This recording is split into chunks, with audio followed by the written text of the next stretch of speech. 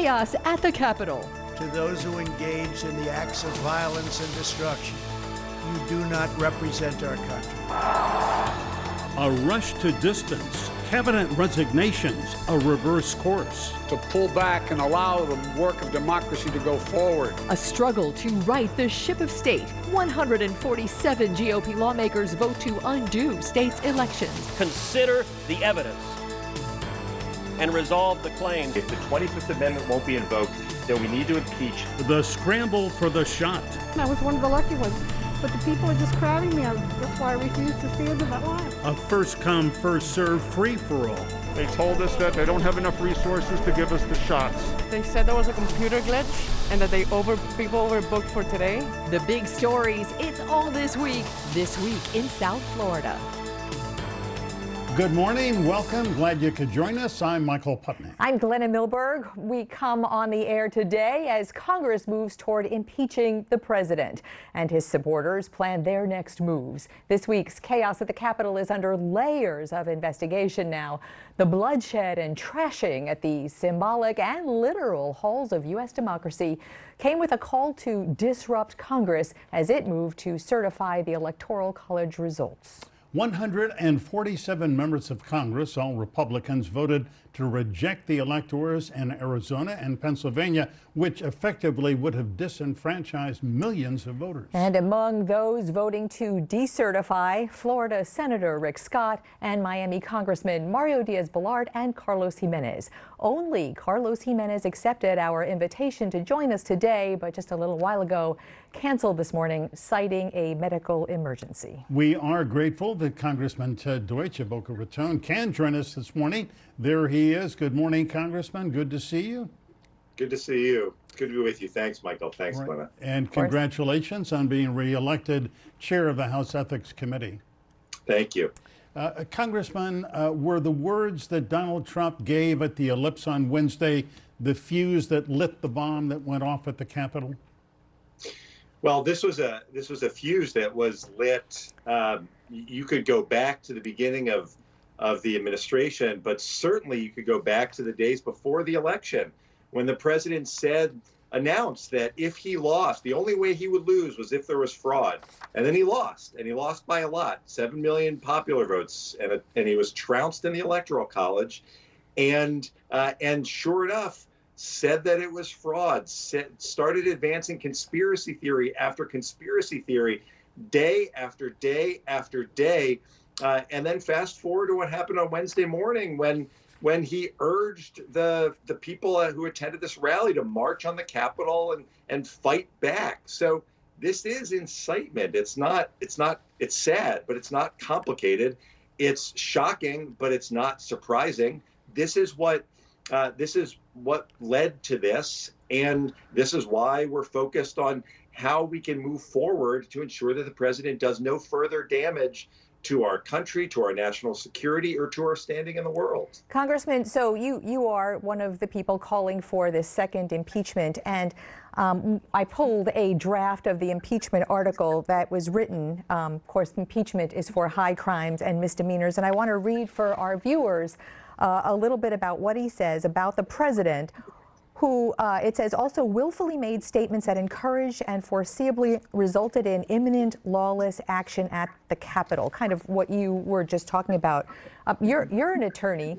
Deconstructing his speech, does it rise to that kind of criminal evidence that impeachment would be appropriate? What's appropriate here is that Glenna, we shouldn't have to worry about what this president may choose to do over the next week and a half after what happened on Wednesday. That's why I joined with a number of my colleagues in urging the vice president to invoke the 25th Amendment. There are widespread calls for the president to resign, and there's this impeachment, but this isn't just a legal matter of interpreting what's in this document. We now have heard from Republicans in the House, Republicans in the Senate, those closest to the president who serve at his side, who have resigned saying, this is too much, we cannot tolerate this. conservative commentators and newspapers who have called for the president to leave office, we have to use every tool that we have to hold the president accountable and to allow us to turn the page so that we can move on safely and defend our democracy and defend our Constitution. Yeah. ABC News Ipsos poll that came out this morning shows that 56% of Americans believe the president should be removed. But Congressman Deutsch, you know, there are others who are going to say, look, 10 days left in the guy's presidency. He's going to leave. He is finally conceded that Joe Biden won. So just let it go. What's your response to that? Michael, how often have we heard in this administration arguments along the lines of, well, this is just Trump being Trump. This is what he does. He sees people marching with tiki torches, screaming, Jews will not replace us, sees very fine people in that group, and we say, well, let's not overdo it. He puts people in cages at the border. We say, let's not overdo it. He uses tear gas and the military to clear out a park of peaceful protesters seeking racial justice. And we say, well, this is just what Trump does, and the president, and there's going to be an election. And now we've had an election, and we've seen what can happen when there is a violent attack on the symbol of representational democracy in our country. And we say, well, it's only 10 more days. I don't see how it is that it's acceptable for us to look at what happened on Wednesday in this insurrection on our Capitol and say, well, why don't we just sit back? We'll see how this plays out. We'll cross our fingers. We'll hope nothing like this happens again. We need to do everything we can to move forward. And the way to do that is to protect our country, our reputation, the office of the presidency, by listening to what all those Republicans and conservatives and Democrats have come together and said, which is that the president needs to leave office. Congressman, shortly after that, in the wee hours of the morning, and despite what we have just been talking about and looking at, 147 of your colleagues nationally voted to overturn essentially votes in 2 states, either one or both, Arizona and Pennsylvania. A dozen of them are your colleagues, Florida congressmen and women, and Rick Scott, the senator from Florida. And I wonder if you had any conversations with any of those colleagues, and what did you say to them, and what was the response about that? I've not had an opportunity to speak with my colleagues yet. We finished at, as you point out, at around 4 in the morning. Important that we were not going to allow that insurrection prevent us from doing our job of defending our democracy.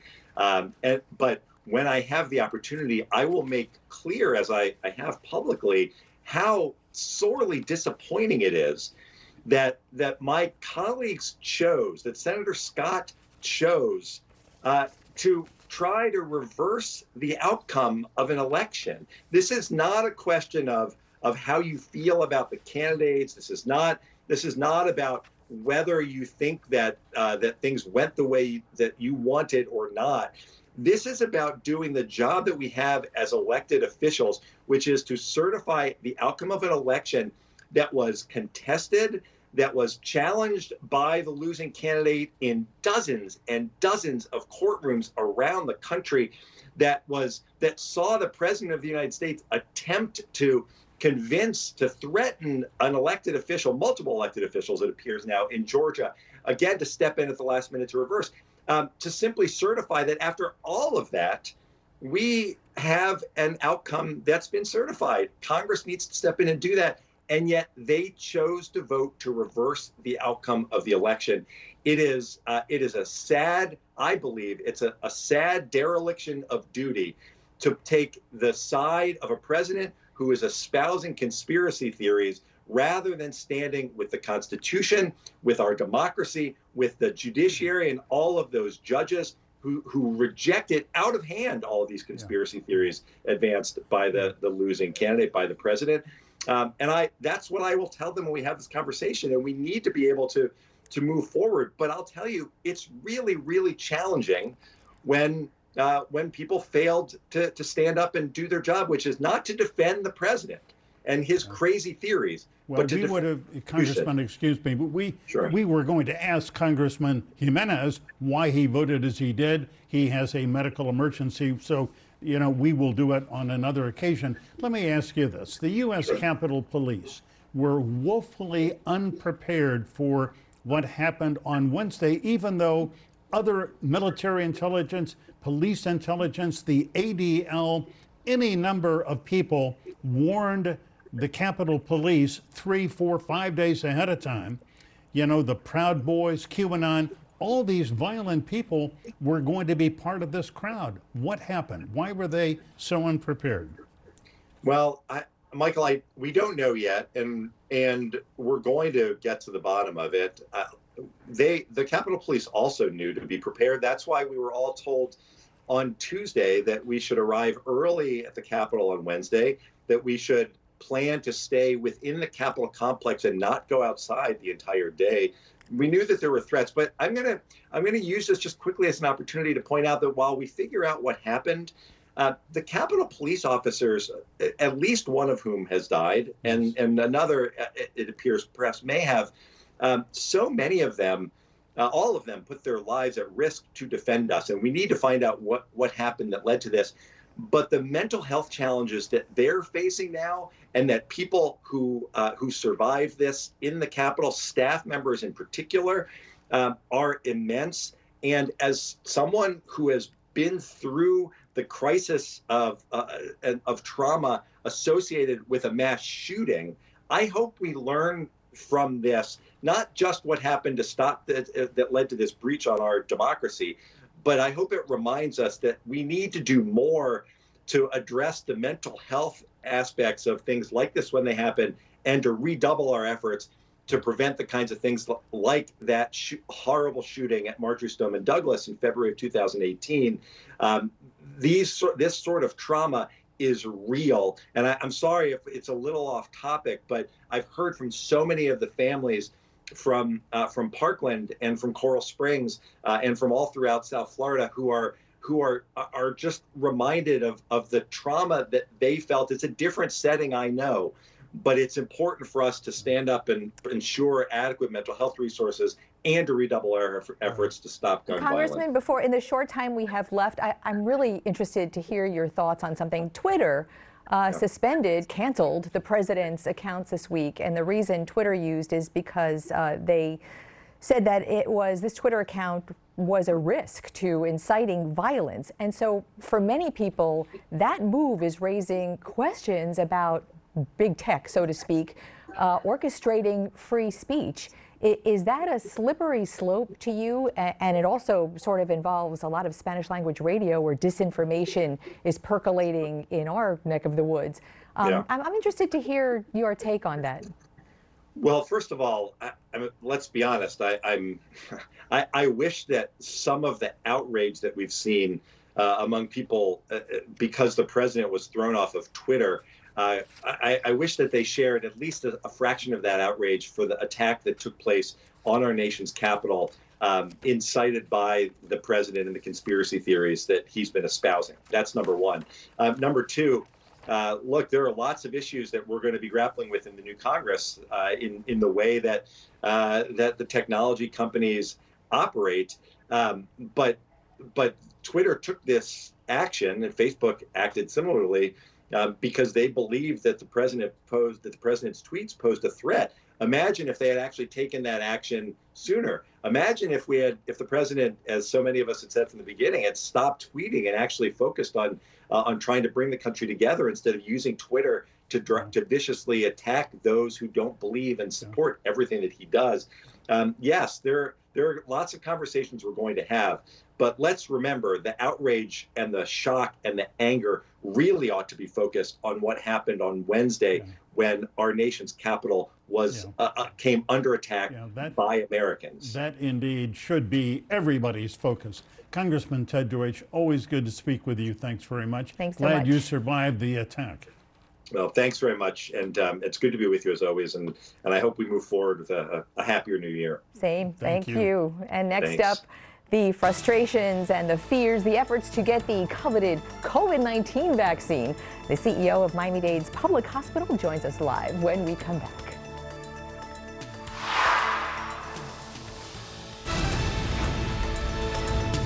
Frustrations boiled over this week in South Florida as seniors tried and failed to get appointments for COVID vaccine. Scheduling websites opened but filled and closed in minutes. Hospital systems from Broward to Miami-Dade just could not accommodate the crush of people who want and need that vaccine. And among those is Miami-Dade's Jackson Health System, the public hospital system there. CEO Carlos Magoya is here with us via Skype today. Carlos, good morning. Great to see you. How are you doing? Great to see you guys. Although I'm not seeing you, it's great hearing from you guys. Well, thanks. You know, on Friday, your health system, Jackson, announced that it had 10,000 vaccine appointments it was going to hand out. What did it take? 20 minutes for those appointments to be filled?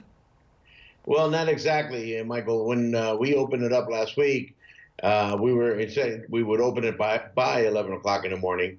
We did open it early. It was my call. The moment we were ready to go, I had it open at 9 o'clock in the morning, hoping that we wouldn't crash the system, which we did not. We opened it at 9:15 or so. By 11:20, we had filled all 12,000 appointments. All right, so about 2 hours. I mean, but it went very quickly. And how many people sort of got left off that list?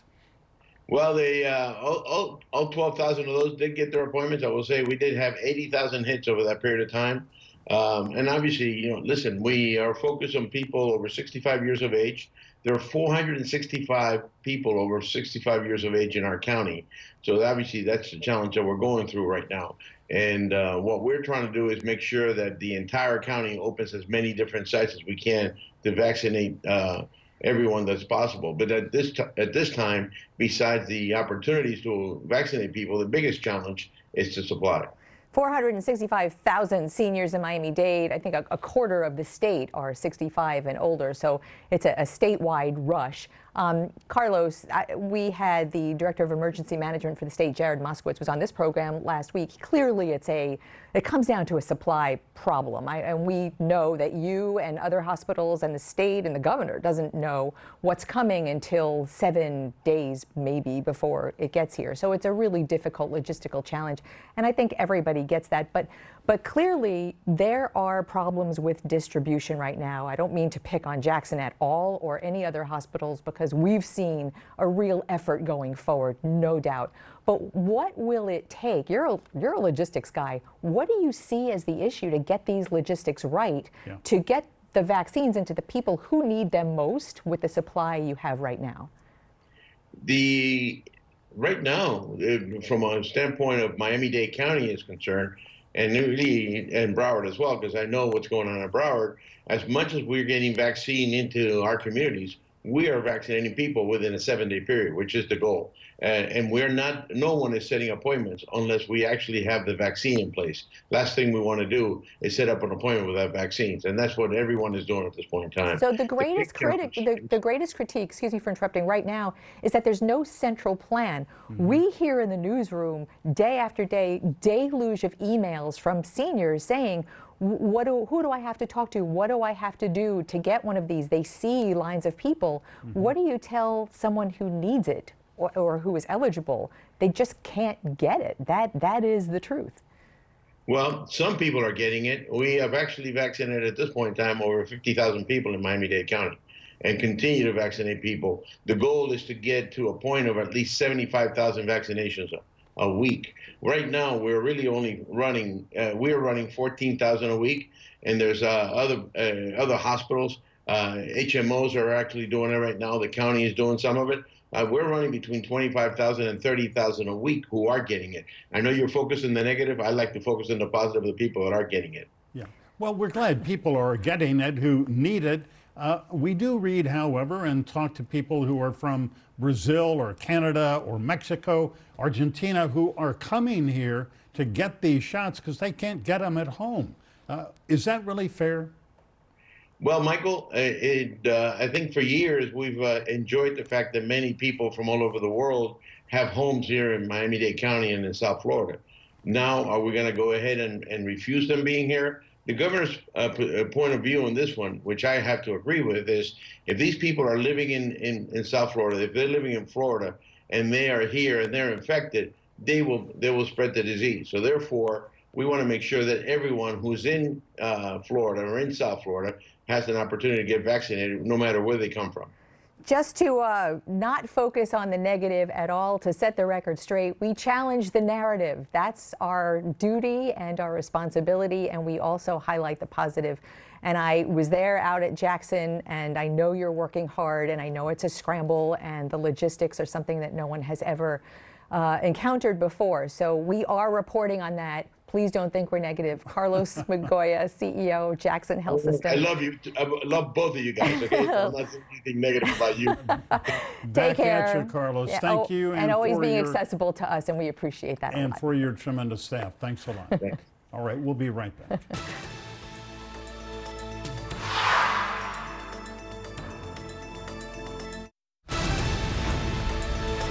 We thank you for being here with us on this abbreviated edition of This Week in South Florida. Why? NFL playoffs are next. And remember, we're online 24/7 at local10.com. And remember, as always, stay informed, get involved, and wear your mask, please.